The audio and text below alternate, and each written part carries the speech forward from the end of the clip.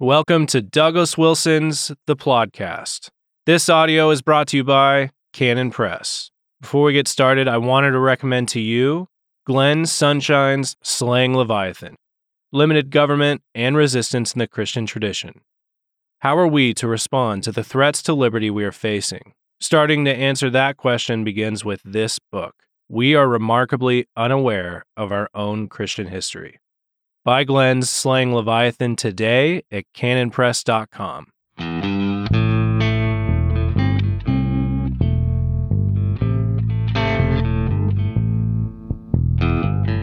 Yes, God. God don't never change. Welcome to the Plodcast. This is episode 196. 196. So, one of the things I'm working on currently is the problem that is posed to theonomists or to people who believe that societies are necessarily theocratic. And we want to say, well, we're Christians and we serve the Christian God, so the God that we want to be the God of this theocracy would be the Christian God, right? And I would put myself in that category. And then when people say, well, what about free speech? And I would say, well, I'm entirely for it. Even the speech of unbelievers, and I'd say yes. Even the speech of someone who's doubting the resurrection of Jesus or doubting the existence of God and so forth. How can you believe in free speech and at the same time be an advocate of theonomy, taking the Old Testament law as authoritative and binding for today? How can you do both those things at the same time? I can understand you doing one, and I can understand you doing the other. But what is the theocratic case for free speech? There are two ways to approach this. C.S. Lewis says somewhere that there are two different ways you can approach democracy. You can say democracy is a good thing because you have such deep and abiding faith in man that everybody's opinion is so valuable and so much to be treasured that we should do our level best to find out what everybody thinks before we decide to do something, and that's what an election is. We're checking with all the wise people. C.S. Lewis said that's basically a romantic and false view of man, and he is a Democrat for the opposite reason, where he says that man is fallen and corrupt, and man is so fallen and so corrupt that what you want to do is spread the power as thinly as possible. Okay? You want to give everybody a little bit of power so they all guard it jealously, and no corrupt person gets too much power. Then you couple this with another biblical principle, which is when the Bible requires us to not convict a man of any crime unless we have 2 or 3 witnesses that will convict him. What's riding in the background of that biblical standard, you need 2 or 3 witnesses before you convict a man, is the principle that it is better for a guilty man to go free than for an innocent man to be falsely charged and convicted.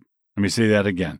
The biblical standard, it is better for a criminal to get away with it than it is for an innocent man to be hanged.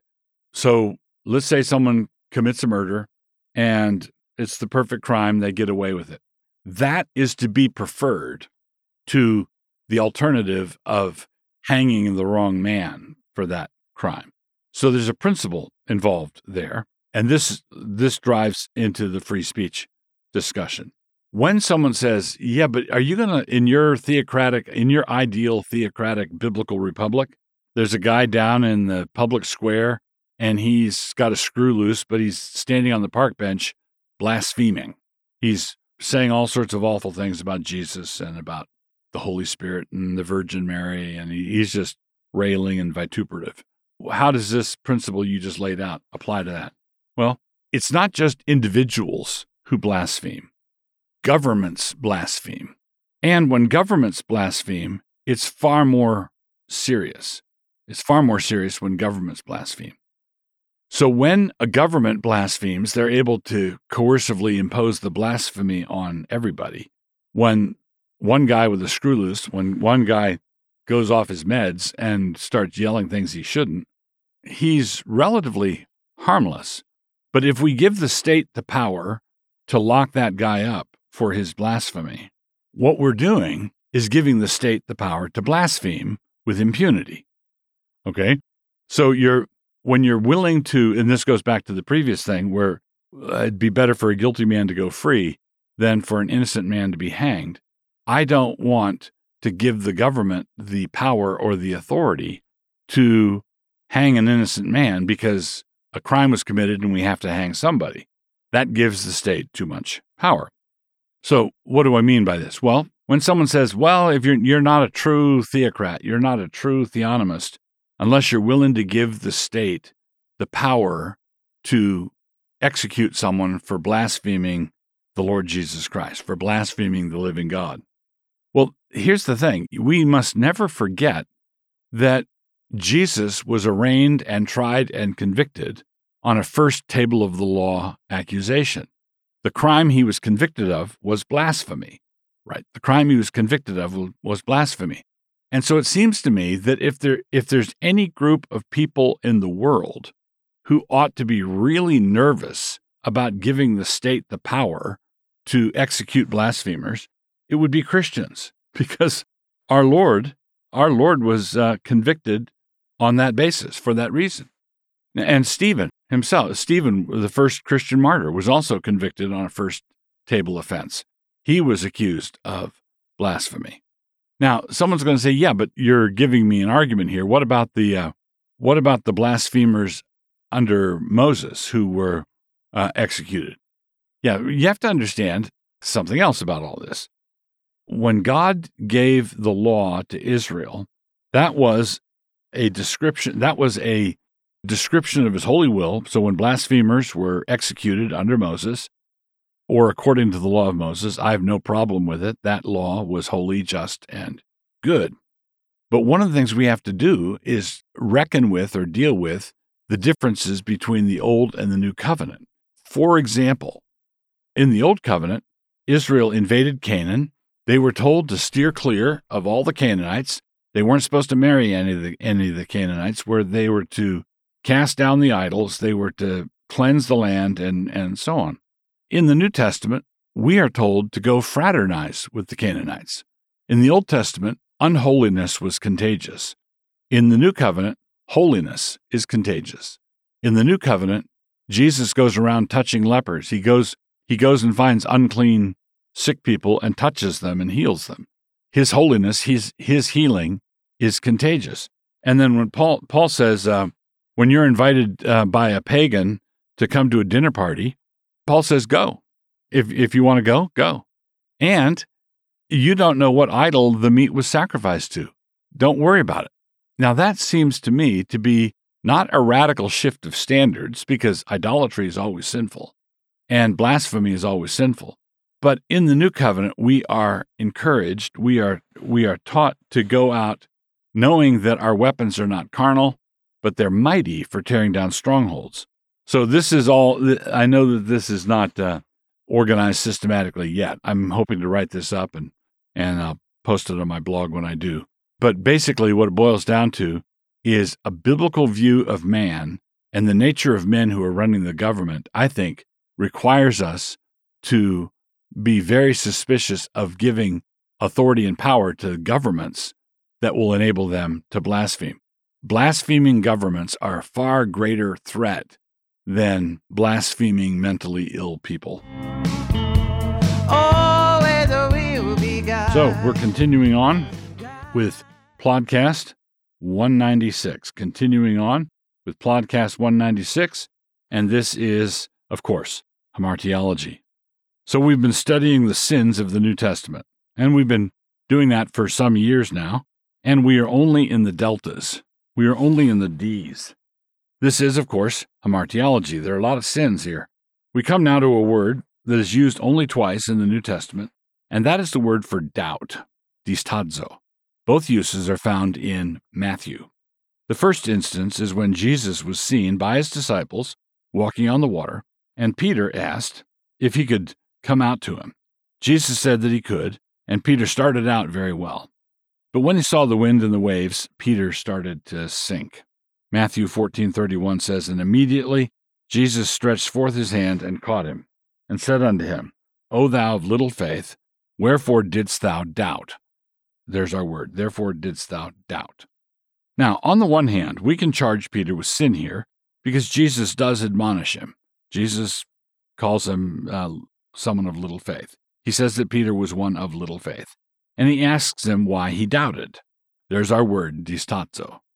But before we all pile on Peter for his lack of faith, walking as he did, for only 10 feet before starting to sink, we should all consider that he walked 10 feet farther than on water than any of us have.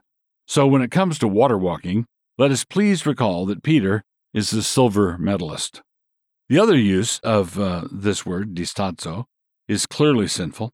After the resurrection, Jesus appeared to his disciples in various ways, and in ways that established the fact of his resurrection. He used, as Luke puts it in the book of Acts, many infallible proofs. That's Acts 1:3. But the second use of distazo is in Matthew 28:17. And when they saw him, they worshipped him, but some doubted. There it is, some doubted.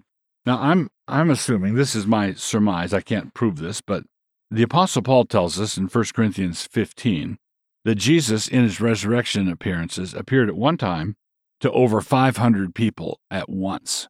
Now, none of the resurrection appearances that are recorded where there's dialogue back and forth are that instance when Jesus appears at the end of the Gospel of John on the shores of Galilee or in the upper room. It's just a handful of disciples that are there. But Paul tells us that there was at least one occasion where there were hundreds of people, and I'm guessing that it was this occasion in Matthew 28. But when they saw him, they worshipped him, but some doubted. Well, a crowd of 500 people is pretty significant, and I'm assuming that perhaps the doubters were at the back of the crowd and couldn't see very well. They were craning their necks, and they didn't get the full impact.